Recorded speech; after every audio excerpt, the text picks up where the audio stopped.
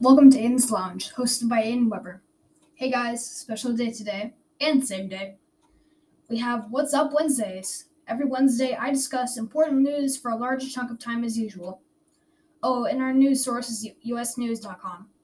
Okay, let's start off with this week. I also am not allowed to commit plagiarism, so I'm giving this to you through my own words, in which it took a load of writing.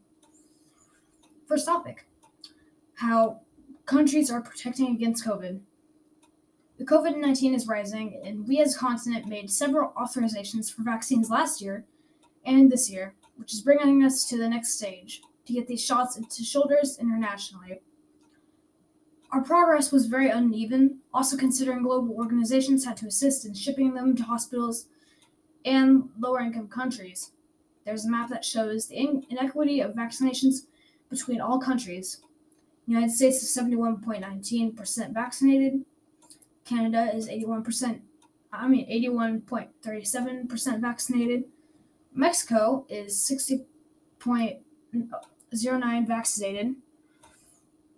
Brazil and all of South America has a percentage of about 80% vaccinated. Russia is at 46.98% vaccinated. China has 84.82% vaccinated. India is at 57.8% vaccinated.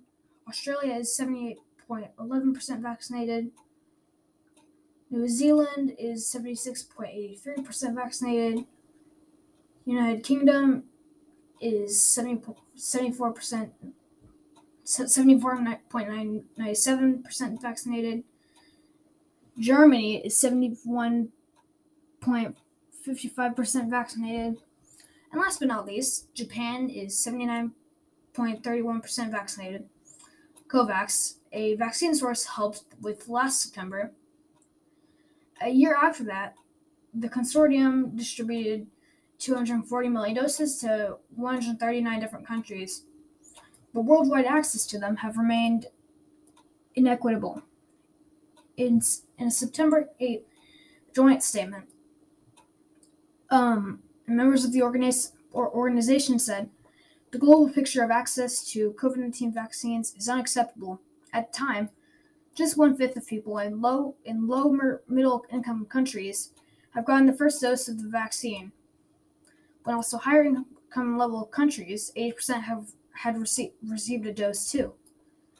The disparity is even worse when examining just low income countries and continents. Approximately 2% of people in the developing world have received at least one dose, according to our World in Data, an online website whose research team is from the University of Oxford. Gibraltar currently has the largest fully vaccinated level, with 97.55% rate, while Singapore is 91.9%. Okay, now for some interesting news. An IKEA in Denmark closed people in a snowstorm. In northern Denmark, an IKEA showroom had to transform into bedrooms. About 6 customers and a load of employees were stuck inside IKEA because of a huge snowstorm, sleeping in beds that are usually not to be used. 12 inches of snow fell, trapping all of the customers and staff when it closed on Wednesday evening.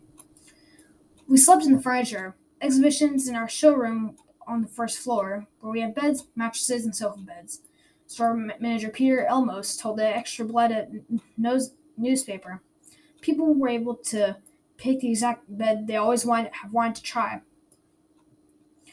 Elmos reported they spent the evening watching television and eating, adding it went super well. It's been a good night, all fun. Denmark's public broadcaster, DR, said people working in a toy shop that is right beside IKEA also spend their time there. It's much better than sleeping in one's car. It has been nice and warm, and we are just happy that they would let us in. Michelle Barrett, one of the toy shop staff, told DR. We just laughed at the situation because we will probably not experience it again, Barrett said. Well, that was a lot, and I hope you enjoyed our What's Up Wednesday. Stay tuned. Bye.